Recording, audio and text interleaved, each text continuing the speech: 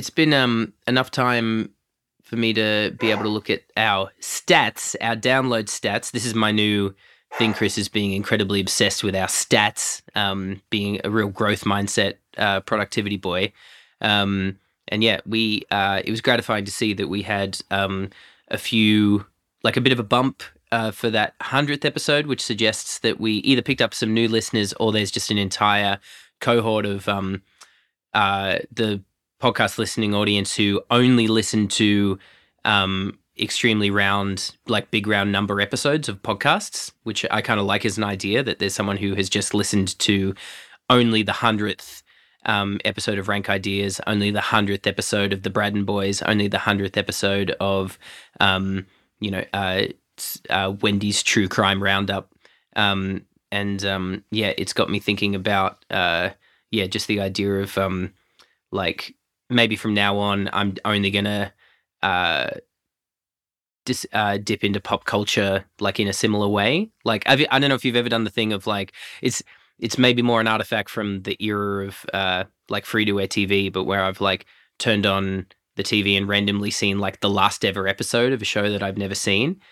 And there's like a specific charge to it, the idea of just like suddenly getting to be swept up in the extreme like emotional nostalgia payoff of something without having to invest any of the earlier hours into it. It's kind of it's just like meeting a really interesting person in the street who's and then they drop dead 2 minutes later. If you've never done that, that's also an interesting thing to happen. Hi, Chris. Yeah, hi Nick. Nice to be here. Yeah, I think that it would ultimately be a hollow thing to do because you don't get to enjoy the journey of getting to know, the real us, which is what, of course, everyone who's listened to all the 100 episodes so far, 100 and whatever that are out now, in order, have. Like they have kind of an up-to-date and real-time complete knowledge of who we are as people. And, there are costs to that, but the dividends, I guess, are also costs. It's exactly, yeah. I mean, if there's one thing that our listeners are doing a lot, it's holding us in space around our various difficult character traits. I'm interested in getting a quick round of listener feedback. Actually, it'd be great. If we get around from our long-term listeners about what they think our the most challenging parts of our personalities are to deal with, and then the people who've only been listening since episode 100, what they think the most challenging parts, the most irritating parts of our personalities are, and just see how those two things compare. And then, as always, our intimate partners will not have any such public recourse or feedback mechanic allowed for. Although I am, as in a couple of months, Chris, for when I turn 40, I am planning to have another Nick Delatovic roast party, which should be a valuable release valve for a lot of people. So yeah, maybe we'll work out some mechanic for the listenership to get involved in that. Some kind of shared Google Doc where people can dump their can pitch their roast jokes at my disposal. I'm in love with the idea that some listeners will have never seen us and then have no idea that we're like, despite everything pointing to the fact that we're fifth grade weenies, we're two stone cold hunks. No one ever talks about that. Yeah, I feel like, and particularly, I mean, podcasts, Braddon Boys aside, I think, it's a fairly, I'm not going to say it's thin gruel out there in terms of the ways that the average podcaster looks. If anything, you wouldn't say that it's definitely thin gruel out there. Exactly. I mean, yeah, I'm not here standing on the top of a mountain and bellowing that podcasters are a bunch of just fifth grade Argo Morlock trolls. But if that was the case, it would make it even more alarmingly shocking to our listenership that we are so as conventionally babying, I think it has to be said, as we are. I hate all of this like pre-chat to ever coherently move into the next bit, but is there something around the realm of aesthetics or beauty that we could hit up as a ranking topic today? Have we done anything like that yet? Oh yeah, I forget that we're here to rank something. Yeah, I mean, Have we done aesthetics? Because that's something that you and I will have many thoughts on, I feel. It is, and we haven't. So yeah, I mean, we can have a discussion about if that's the exact word we want to hit. But what a good part of the podcast is for that discussion, it's on the other side of the theme song. Pinging through the ether like a giant emotion. This lotion, sometimes commotion, sometimes locomotion. Rank ideas, take them to the bank, ideas. Thank you, everybody, and I do mean everybody, and I do mean thank you, for joining us for another episode of the Rank Ideas podcast. It's the podcast where Nick Delatovic and myself, Chris Andre, go through and rank every human idea in an order from best to worst on an ever-expanding list. And today, we're considering ranking something to do with aesthetics. Beauty? Yeah, we could. I reckon we either do beauty or aesthetics, and here's the two. Like, without hyper defining them before we pick, I reckon we either rank beauty and the idea of it, which I think is like pretty clear handles, or we the idea of things having beauty or what that is, and then we pick that apart, or we rank the idea of aesthetics as like an ideas framework for judging things like judging things on an aesthetic basis. So we're either doing the idea of the thing or the idea of how you judge the thing. Which one's more appealing? We'll have to do both eventually, but which one's more vibing for you, Vibe Lord? Beauty. Great, done. Ranking beauty, talking softball, podcasts never meant to be. So would you like to have a go at defining beauty, Chris? No. Or would you like me to do it? You please. Great. So the idea of beauty is can be defined. Nixter's dictionary defines beauty as a state of. So it's another transcendence idea. So it's a state of something being as extremely or specially or magically appealing, compelling, having having a suite of positive traits or associations of having positive traits, but basically being I'm trying to avoid synonyms, but basically having an aesthetic quality that is in the positive, that is in the valued, that is in the enviable, and like that can express in terms of like really basic things like something looking beautiful, as in looking extremely good in a rapturously appealing way, or it cross-cuts with ideas like often cross-cuts with ideas like purity, or even sacredness, like a bunch of things like that. None of these are essential to the idea, but that these are the sort of valences and associations that are key to it. What am I missing? Has that rambling definition gotten you closer to a quicker definition, Chris? Or is there anything I'm hugely missing from that, you think? Oh, I like it. It's covered off enough and contained enough that I just am immediately thinking about the idea itself. So obviously I feel like tick, done. And beauty, I didn't realize, like with all the topics that we rank, because we don't pre-consider it, because that's the commitment that we make to making sure we have a purity of process and transparent operation here at Rank Ideas. I Indeed. Love it, and I didn't realize that I loved it. I wouldn't have thought that it would be something that would be appealing to me, but I think that I increasingly realize that. I'm so sorry, there's a dog barking. One sec, I'm just going to go not murder a dog, certainly not murder.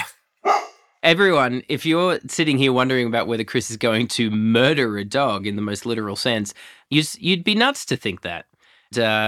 On that basis, I'm going to also yes and what Chris is just saying about the idea of beauty being an idea. Like, as I described it, I was like, oh, what a nice suite of things that I'm personally invested in, that I love. So I guess where we will go from here is the idea of like, well, if we love it, that's all well and good, but separate to that, how good is it? Because there have been other things that we have been extremely implicated and invested in the list, where once we've talked about them, we've had to adjust the ranking down based on their costs that may not necessarily be cost to us, but others. But we often go to the negative quick here. Chris, do a bit more stringing out on what you personally love about beauty that you're coming to in this live moment. Maybe not as strongly as the dog did once they heard my brilliant definition of beauty.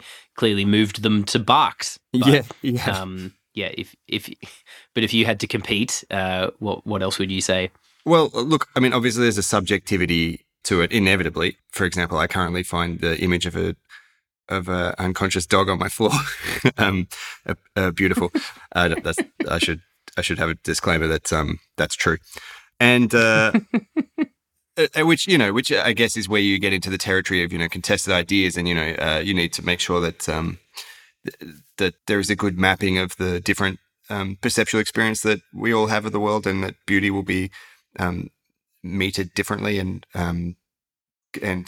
valued differently, unevenly in different spheres by everybody, and then in the aggregate as well. So you don't want to be building rigorous systems around one dominant form or something like that, because it doesn't exist as a good in that sense. But if I think like I often lament if I picture the new suburbs of our home city of Canberra, it's staggering to me to be there and to realize that, wow, this is one of the richest societies in the world, and the new places that we build are, to me, disgusting.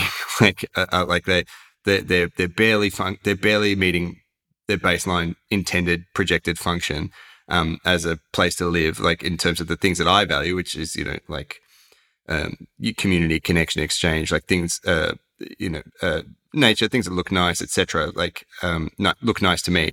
And there are efforts to do that, but they're such distant considerations. I would be, and then I go to, back to, places that were built in, maybe the 19th century when the society was, poorer by exponents, but the things that people chose to put in their physical surroundings are so much more pleasant to be around and make life so much more pleasant as a result. And it's quite staggering to me how there's not a higher value on, at least what I consider to be a beauty in our built environment. And it's not to say that doesn't exist or that it's not a consideration. I just can't believe that, because if as an individual I had, infinite resources, I wouldn't put myself in surrounds that I found to be like just passable in terms of their amenity and appearance and joy that they bring me. And there's that sort of transcendent joy that you get to experience when you have like a next level, beauty, like even just the sensory beauty of, having a rich meal that full of nutrients that you needed, but also presented with care by someone you love. Like that's just something that you can't compare to say thin gruel so many times within the 1 hour, but it's not the same experience. And I think it's if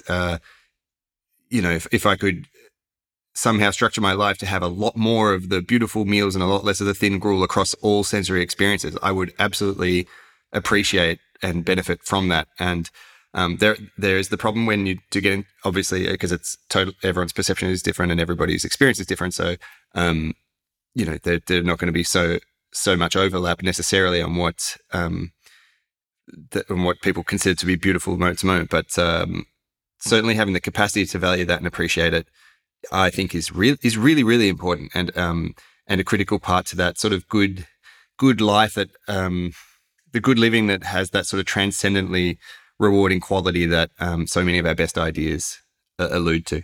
Luckily, when we rank gruel finally, it's probably going to go fine, so that'll make up for all the pejorative ways we're using it today. It's a useful staple food under the right circumstances. But yeah, gruel is the most important idea in our society. Particularly its thinness. So I was on the internet the other day, the information superhighway, and there was someone was on there talking about the idea of I don't think that they weren't necessarily talking about like a blanket idea of there being like bad or non-beautiful architecture. They were talking more specific. They were critiquing minimalism in architecture specifically, which was very more of a subjective vibe. But they put out an interesting idea because they were talking similarly about 19th century architecture and like architecture of the past, like having more, and the subjective idea that there was more instances of beauty, more instances of like at the very least like bold dramatic choices. And the thesis they put out there is that the the phenomena that leads to not that happening in the modern era is the attempt to meet a middle distance of human taste. So that what they were talking about is the problem with extremely beautiful things is that they are completely at the mercy of subjectivity. Like to make something, to make a bold aesthetic choice is to make something that some people will love and some people will hate, guaranteed. And so what they were positing is that within arenas like modern architecture or modern design, there is a drive towards wanting things to be, rather than have things be beautiful, have things be blanket, like reliably non-offensive for most. Which obviously, like, I don't know how much I ascribe to that interpretation of the reasons why things have happened, but it was interesting, that idea, like, I don't know how much I believe that is why, architectural trends are what they are at different points. I think it's every bit as much the case that architecture just has its own aesthetic schools that are huge reactions against each other. I think it's probably just like the culture, counterculture, point countercult pipeline that just means things become extremely dominant. And then there's probably other concerns, like literally just, it's probably like there's probably a whole bunches that is similar to what happened to cars. Like at one point, cars got to be more wild and crazy and excitingly pluralistic in design, and then at one point people wanted them to be much safer, and that led to a shrinking of the possibilities of what a car could look like, because there was a possibility of what the cars could be made of and made up of. Yeah, I think that's too broad brush explanation. And even if I were to pick one broad brush, like I would think that it's much more like akin to what, like, it's not like Subway sandwiches are trying to cater just to the middle of what everybody likes. It's much more that this is the cheapest way to get this food at a profitable rate to people that they will pass or fail by if presented with the opportunity. Like, I think that it's non-competitive. It's about operation at scale. Yeah, exactly. And once things are at that scale, there's inevitably less personal engagement with things. It's not one craftsperson, doing a frieze of an awning and then valuing that as their thing. It's just, I've got to do 250 range hoods of people's kitchens this month. Let's send the team out or whatever. Yeah, exactly. Yeah, so to me, the more interesting half of the posit that person was putting out there was the first bit, the idea that the more you push into chasing like a transcendent level of beauty, the more you are doing it, the more you are embracing subjectivity, as in beauty is subjective and individual, which is an interesting puzzle. And again, I'm not saying that that's blanketly true either, because, there are such a thing as conventional beauty standards. But yeah, even unpacking what's going on there with the fact that there are conventional beauty standards, but what that actually means, like what the functional thing that is occurring there is, which is like, is it that a bunch of people are thinking, is it that a huge global majority are thinking the same about how aesthetically appealing something is, or is it this other thing where there is just a dominant discourse being created and a demand for buy-in to that discourse, so people are generally supporting and standing up for the idea of things being conventionally beautiful regardless of what their own subjective taste might be. Obviously my judgment is that there's no answer to that question. It's like a weird mix of both and a constant chicken and egg loop. But I think about that in terms of things like, say, physical attraction, where like I know factually just from my own anecdotal experience that the range of things that all humans at any given time are physically attracted to in terms of romantic or sexual partners, or just just people that they aesthetically appreciate in life, is buck wild and all over the place and delightfully bizarre and pluralistic. Meanwhile, there is still an aesthetic beauty standard. There is a conventional beauty standard narrative that is like just has absolutely totalitarian power over the discourse globally and has huge controlling effects on people's lives that are extremely cost-laden and punishing. And those two things it's constantly kind of hitting me. The truth of both those things is hitting me a lot of the time. And I think about it even just in terms of my own personal experience.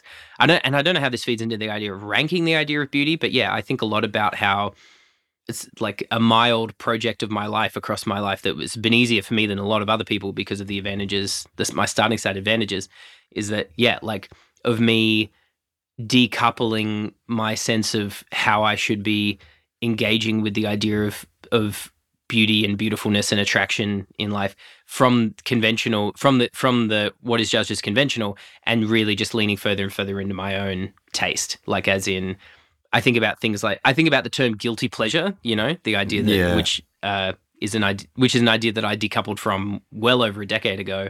The idea of people being like, oh yeah, like, look, I hate to say it, but I love this. I'm really into this thing, and I know it's bad, and I know it's terrible, but I love it. And yeah, to me, that idea of it was a really nice and luxurious point for me to get to in life, to just be like, to be like, that concept has no relevance to me. Like, if I enjoy something and think it's good, then I don't think things are good except that they're bad. I just think I just have things that I think are good, and I'm lucky to be in a zone where I don't have to fear social approbation or feel any shame. Like, yeah, if I think a song or a movie is good, I don't care how quote unquote cheesy it's defined to be by the rest of the world, or lame or problematic. Like, I like it, and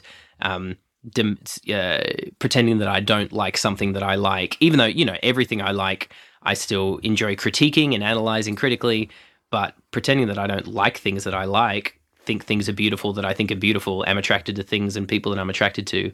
Yeah, there was just, that's just such a cost-laden process, or the idea of having to navigate pointless waste. Yeah, it's like, having to be somewhere between like full-blown repression or kind of irony layering about stuff where you just, it's just a thing that you happen to like.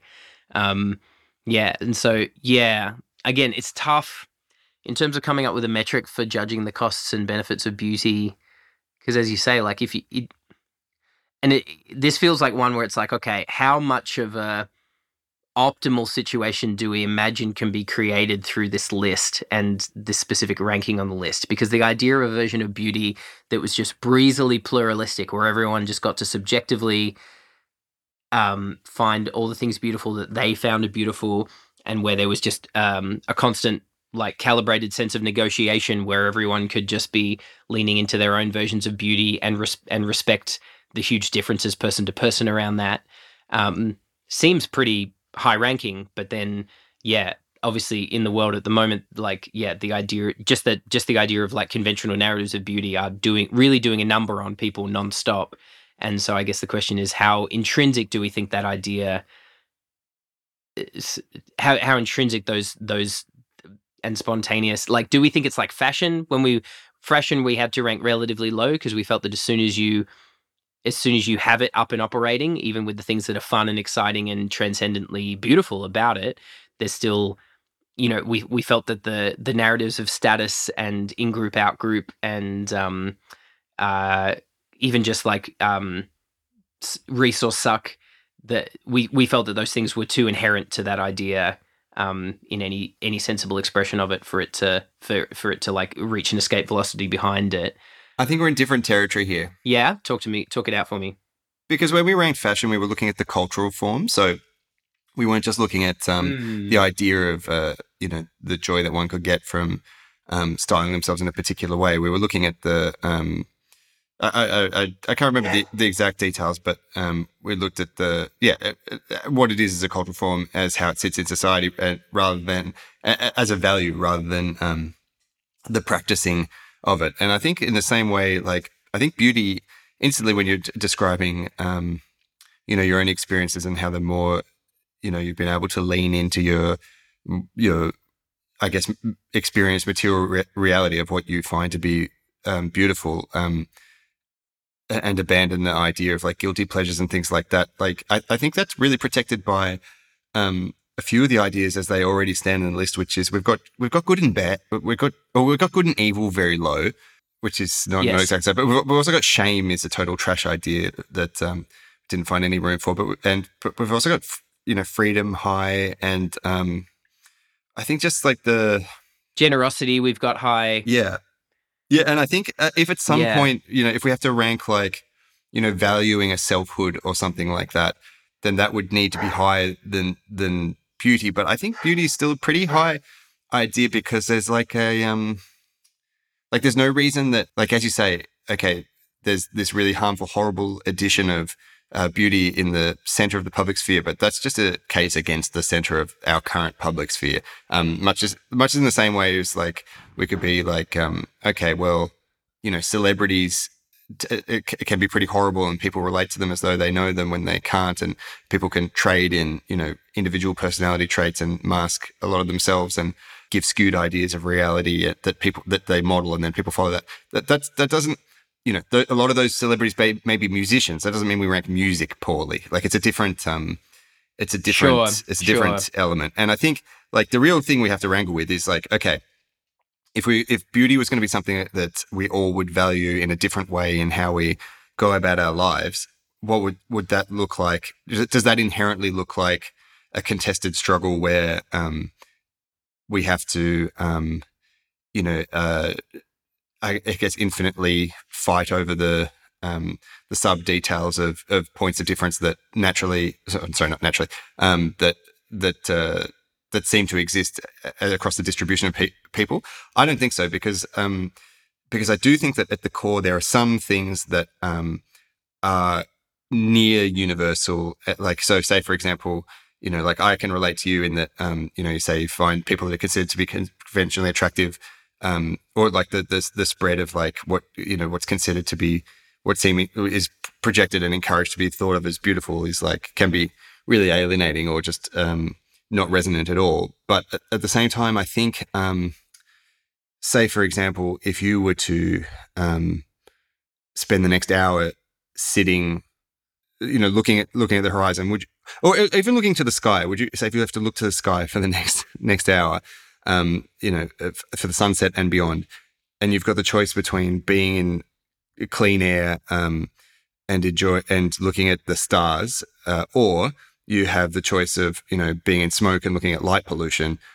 I think that's more than just the physical discomfort of those stimulus. I think that there is something, and even if it isn't different, even if it is exactly the same thing, I think that's still covered off in beauty. That like there are things that we like, and it's not universal in that some people will love, like I am often find myself an outlier in my own peer groups for the buildings that I find like really special and love to look at and want to protect and or be involved with, and like other people raise their eyebrows a bit at that. So there is obvious divergence, and some people will be like, well, I actually like looking at a river that's full of plastic, or because it reminds me, like whatever, there are still cultural experiences, but I still think there are enough things that would be 99% plus in their distribution that you could mount a case for valuing.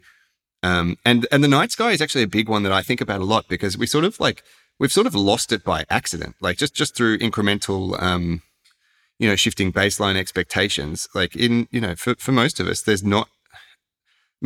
on the planet, there's not a there's not a night sky that you can enjoy in the way that people 200 years ago, 100% of them would have been able to enjoy. And that's a really astonishing thing to me, to think like, like if it was, if you heard about that in the abstract, it's like, oh, see all that, our grandkids aren't going to be able to enjoy this, and they're not even going to actually notice that it's gone. Like, I think you'd be like, oh, well, we should. The not noticing part. Yeah, that's the insidious horror.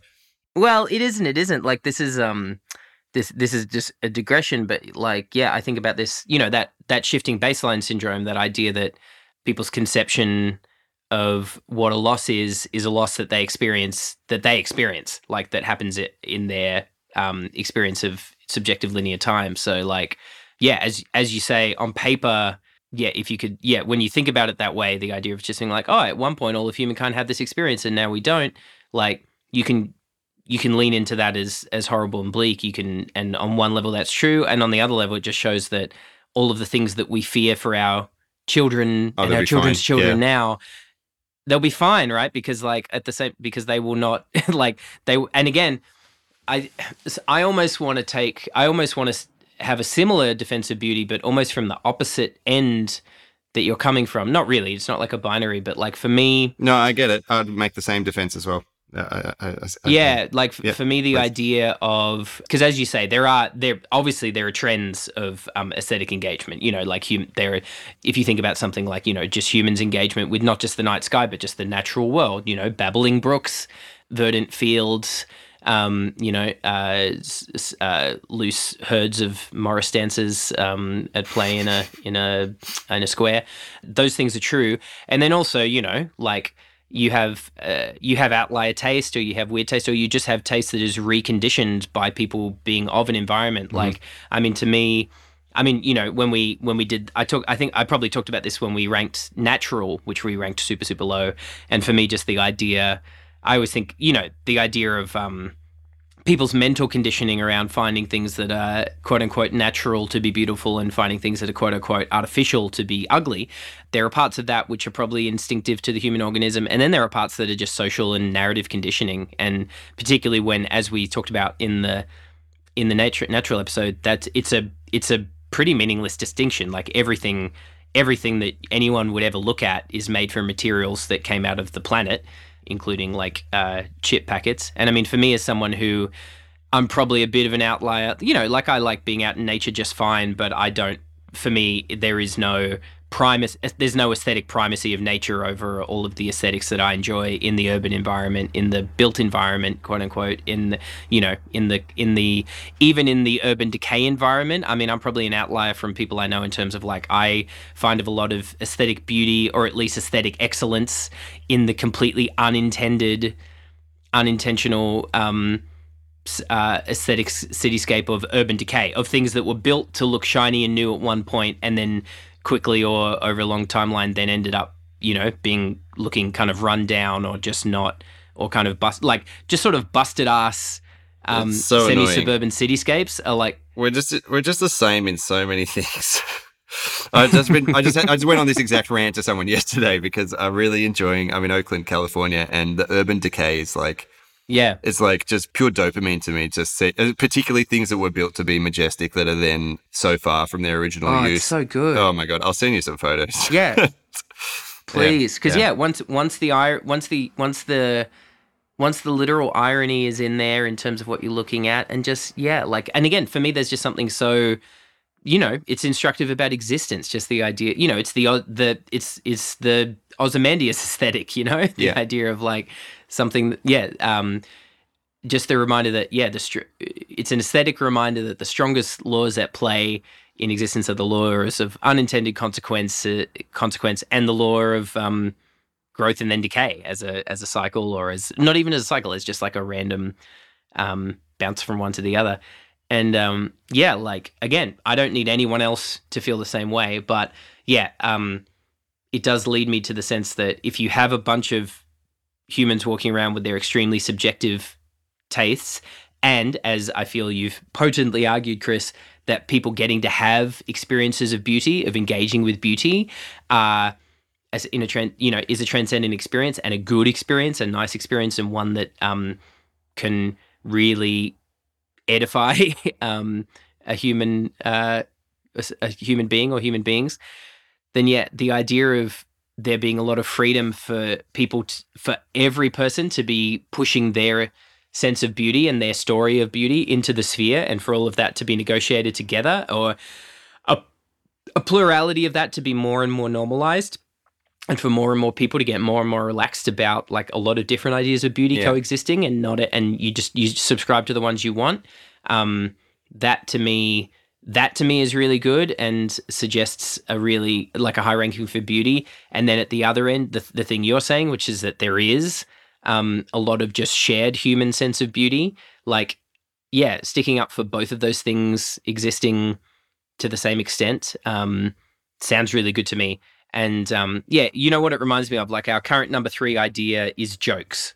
And I mean, that's not a costless idea, like we in the jokes episode, we talked about the very real costs of jokes that are embedded in the idea of there being kind of in-group, out-group, or insensitivities or misalignments around jokes and the use of jokes. But we also talked about just the sheer, jokes kind of work the same way, where there is a huge shared humor and a huge subjective humor, both equally true at equal points, but both of them have the potential to be part of a shared group organism project, and a celebration of, we haven't ranked subjectivity, but for me, I'll be very surprised if that's not a high rancor. Yeah, for me, this is an idea that really allows you to stick up for the idea of subjectivity, of adaptability, of calibration, of a celebration of the diverse and of the weird. Like again, Yeah. a lot of the stuff I find beautiful. I just, I'm attracted to weirdness or strangeness, things that are unfamiliar, at least as much as I'm attracted to things that are comforting and familiar. So. Yeah, the idea of a version of beauty that has all of that embedded in it is going to go pretty high for me. Yes, and I think the risk is that as a shorthand, because of how beauty is used, there is that idea of a centralized, standard or like, and I just think all of that Big competing beauty. and all that authority, that's the product of other systems and other engagements. I still think that I just think if everybody, now could have, really could choose between pedestrian sexual experiences that they weren't present for or something really present and exciting and electric with somebody that they, feel really connected to and it's mutually exciting. Like, I just think that I'm sure that there will be a percentile of people that would choose the former, but it would be small. And sorry, I shouldn't have even picked sexual activity because it's not something, whatever it is that is your favorite thing to do. Would you rather do a version of that you like or a version of that is not pleasant to you? Like, it's just such a no-brainer to me that if we can remove the sort of cobwebs and octopus monster of what beauty means in its usage and where it has sat for people, then it is a real top idea. And I also thought of jokes while you were defining it as the comparable one. Because of that transcendent joy that comes from it and the cost-laden element, but how wonderful it is. And I thought it was really fun as a thought experiment to pitch them against each other because I was like, I think maybe beauty is more important. Then I thought, like, would I live in Germany? That was literally my next thought, which is unfair. Yeah, it's unfair. Look for me, jokes. Yeah, I mean, we can get into it once we start talking about the list, but yeah, I'll talk then about why my instincts are why it's still higher. But yes, but they are extremely comparable. Is it back to that idea that you were saying? Were you using the sex analogy for the idea of someone who might choose like a replicable, like medium, quote unquote, medium level experience over transcendent highs? I think it's a good one to bring up because so I think there's a much easier to hand analogy that you do see every day in the world, which is food. Like there are plenty of people who rather than seek outlier culinary experiences, what they enjoy to do, or at least what they do, is to just hit a reliably satisfactory gastronomic experience day in, day out. I've had periods in my life where I've been that. Mm-hmm. Yeah, and I would say in its own way, that's not counter to what we're talking about. That is just someone again contending with their own local and subjective experience of what is beautiful for them. Like, also potentially it's decision making in a different matrix because, like, in Hungary and in Spain and countries where they have siesta culture or whatever, like, if it's the norm to take 2 hours off and get your lunch, like, you're much less likely to step out and go to the entropy of, I've got 15 minutes and I need to get something that's around $20 or like. It's not about even necessarily about where you do value beauty in your life. It's just more like about the it's the environmental constraints of that decision-making point. As you say, in a life where different people's lives are going to have different constructions, you want people to have the freedom to choose where they seek transcendental beauty, because it would be quite a violence to do to people to demand that they seek transcendental beauty every second of every day in every zone. It reminds me of that. It reminds me of that episode of that show Community, where they have the one teacher there who's like modeled himself after Robin Williams' character in Dead Poet Society, and so he's like he's obsessed with constantly seizing the day. Oh, that's and good. It's just impossible for people to deal with because he just can't let anyone just have a normal day. He has to just be like, everything has to be like a moment of like wild rules transgressing fun. And so that becomes exhausting and cringe at a certain level. That's such a horrifying clown. Exactly. So I think but again, in a world where concepts of beauty can include things like minimalism, restraint, just discernment. All these things come under aesthetics, at the very least. We can trust, again, that the other things that we have ranked high on the list will allow for that space. But it does suggest that there will be certain ideas that will still have to rank over beauty to kind of, or reasonably can rank over beauty to help normalize the optimal usage of beauty in the world. I wish it was talked about more. I wish it was a more present feature in the representation and considerations of how we structure our lives and society. It's a little similar to, it reminds me of things that I've talked to you about a bit in terms of the like cultural criticism, like pop art criticism of like movies and music in particular, how often a sort of critical class will weirdly just like, it's an overgeneralization, but often there's almost like an abandonment of holding up beauty as a thing that you can talk about, as the thing that is good about something. Again, because it's in the realm of the subjective, and I think you just have a lot of critics. Critics are the same as a lot of just people in the world today, where there's just a fear of presenting something as your own subjective sense, rather than something that you could have a bulletproof critical argument for. But yeah, like it reminds me of the way that like music criticism rarely talks about just melody, partly because music critics don't tend to actually have that much music theory behind them, so they can't talk about the construction of melody in a meaningful way. But also there's almost a distrust of something like melody, like just the idea of it's like, oh, the melody of this music is lovely to hear and listen to. Like, despite its catchiness, it is a good piece of music. Exactly, yeah. That wild thing where it's like there'll almost be a sneering. Yeah, there will be terms like catchy or earworm or things like that are almost kind of somewhat shady, like they're kind of critiques, rather than transcendentist. Whereas like the thing that we all know is that human beings like melodies that are constructed along certain conventional lines, like that. And if someone's done that, then people are then enjoying the experience of listening to the song, then something nice has happened. And I almost feel like, because criticism ends up getting fixated so much on the idea of judging whether something has been done quote unquote well or badly, as in, what is this saying about the person's excellence or effectiveness or how good they are at the thing? Whereas really, yawn. Like, who cares? Who cares if the person is an elite practice? Like, it's not sport. Like, who cares if the person is uncommonly good at, like, it's like, oh, all they did was just deliver us like just the same old lovely melody that we've all loved listening to for centuries. That's all they did was provide us with that. Also, like, even if it was sport, I wouldn't be like, wow, that is just such an impeccably run 100-meter race. That is the perfect technique. They really nailed it and did it in 19 seconds. That's fantastic. Let's all watch that. Yeah. That's not the point of sport. And the point of music is not to, It's not the point of sport. Exactly, yeah. It's cool. So that was a big digression. Is there any other things we have to say before listing it? I just think it'll come out from the list. Yeah, cool. Well, look, whether or not this is useful or not, I am enjoying this thing that I've started doing, which is just reading out big chunks of the list around the area where we think we're at, because it's just, I flatter myself that it's useful for the listeners to get a check-in with some of, it helps them imagine bits of the list. So what if I just read out the top 20 top 13, down? Let's go. I'll do the top 20 just to, hear the sound of my own voice. Yep. So at number 1, we've got sharing.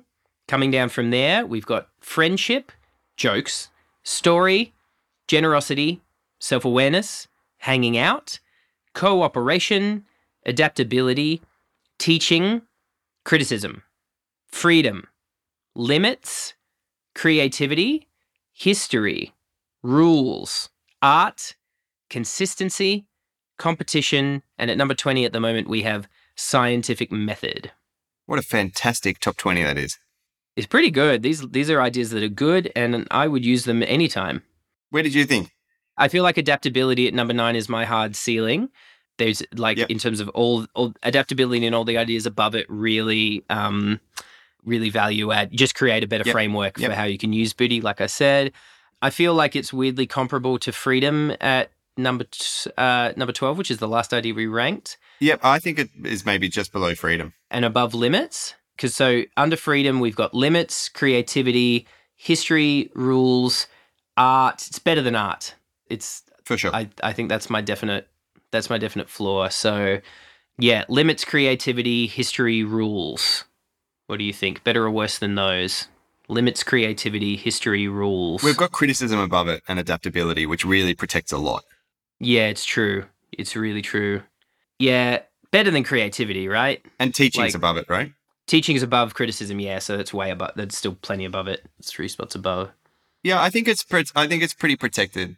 I mean, if you do a 1v1 for the ideas that are below it, then it seems like it's in the wrong spot. But I think that We're almost with this one. We're almost saying like we're talking about the benefit of doing a specific, to an extent, like a deliberately radical act of to be pretentious about it, of sticking up for it over other more seemingly practical ideas, right? Like there's actually that. Yeah, it's the thing that can.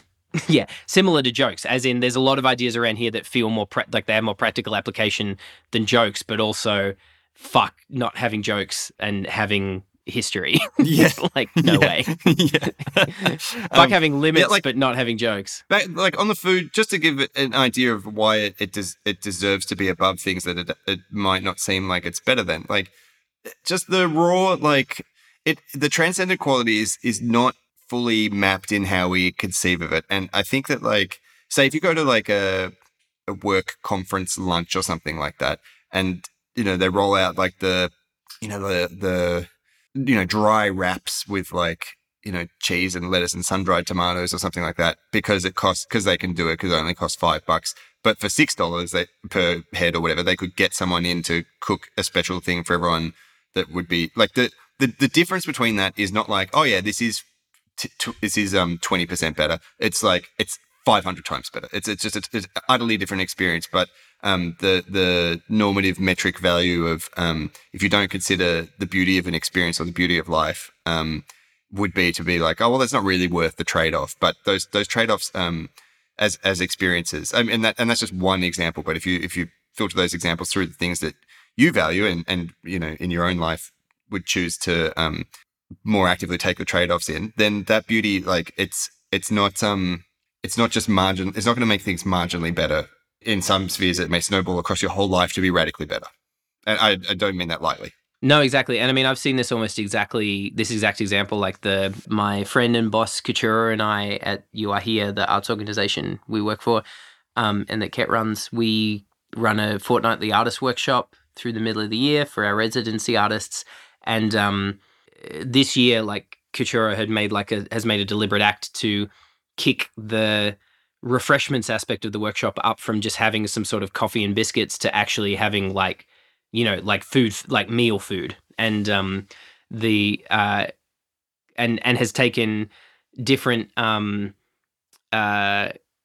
approach, like as a bunch of approaches. Like they're a very good cook, and so they've made like fancy salads or nice, just nice, just things where it's just that bit thoughtful and nice and creative, and like very much that actually in a way where the sort of food where people are like ooh, and then last week when they were a bit up against it, they just brought like a barbecue chicken and like rolls, and obviously in a very different way people were like, oh yum, oh, but either way it's exactly what you said. Like it hasn't just been like in terms of the volume of food as weight, like that you weighed on the scales, it's a jump but not that huge a jump. But in terms of but leaning into experience of like actual sensory beauty, like having more of a beautiful experience, a pleasing experience, a pleasant experience.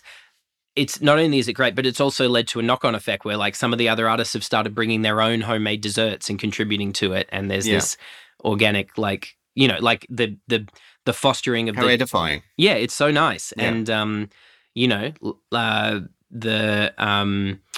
this when Couture is away in a couple of weeks' time, and I'm going to have to run the workshop on my own, and people see what I can bring to the table gastronomically. Like it's the huge drop in enthusiasm and sense of togetherness is going to make it even more measurable. What Couture has been achieving. Thank goodness some of us see beauty in that kind of decay. Exactly, that's what I'll be saying as I serve up thin gruel to the group. With your Agent of Decay singlet. Exactly. It's like, Nick, is that a band? I'll be like, no. Cool. So yes, We're think done. Are we done? we're done. Yeah, under freedom, over limits, the new number 13. How's that feel to you? Great. Really great. You may even remember I said run the top 13. Bah! Ah! Yeah. Makes you think. Glitching out from the brilliance. Really, and I hate that. Beautiful. If you're a new listener and you want to listen to some key episodes that will give a sense of how we've ranked ideas adjacent to that, you could listen to the Freedom episode recently. Our art episode I feel that was about 30 episodes ago. I could be way off. Again, we talked a lot about like the idea of having frameworks for transcendence, or for putting the pros and cons of putting like valence of specialness onto creative practice and creativity. And that was great. And art ended up ranking really high. But yeah, I think just the more bounded, like, beauty is a more specific idea in a way that makes it both huger than art and more kind of controllable to define and to wrangle the pros and cons of art, as an example. But yeah, I think and again, check out our creativity history rules episodes. Rules is still such a great idea for you should go and check out what we had to say on that if you want to know more about why I always hate putting any ideas above it. But today we've put beauty above it, and we've still got aesthetics at one point to rank, which will be that, and that'll be an interesting one because that'll be much more about the idea of, okay, what is the framework that you use to prosecute the subjectivity of beauty? It be done? Yeah. Yeah, so that one might do a little bit tougher. But again, that'll be the interesting thing, is that we never know until we do the episode. And then by the end, we perfectly know and perfectly rank. Yeah, every time. Chris, you're really good at this. I'm glad that you're the co-host. Oh, you too. We know Brad and Boys, but I'm fond of the whole No, project. I mean, like, let's let's say the thing that goes without saying, which is the Braddon Boys are the best to ever do it. Exactly. But as far as the Braddon Boys being the best to ever do it, the Braddon Boys are the best to ever do it. Chris, I hope you have a lovely rest of the howling liminal limbo state between podcast recordings. And I, for one, will just be sitting here enjoying the transcendent beauty of this pillow. Sorry, it's just the thing that's in my eye line. It's pretty nice, though. It's yellow. That's good. Well, okay. Love you, Nick. You're the beautiful thing Love you, in that Chris. room as well. Don't forget that. Thank you. That's what I was fishing for. See you next time. Lotion, sometimes commotion, sometimes locomotion.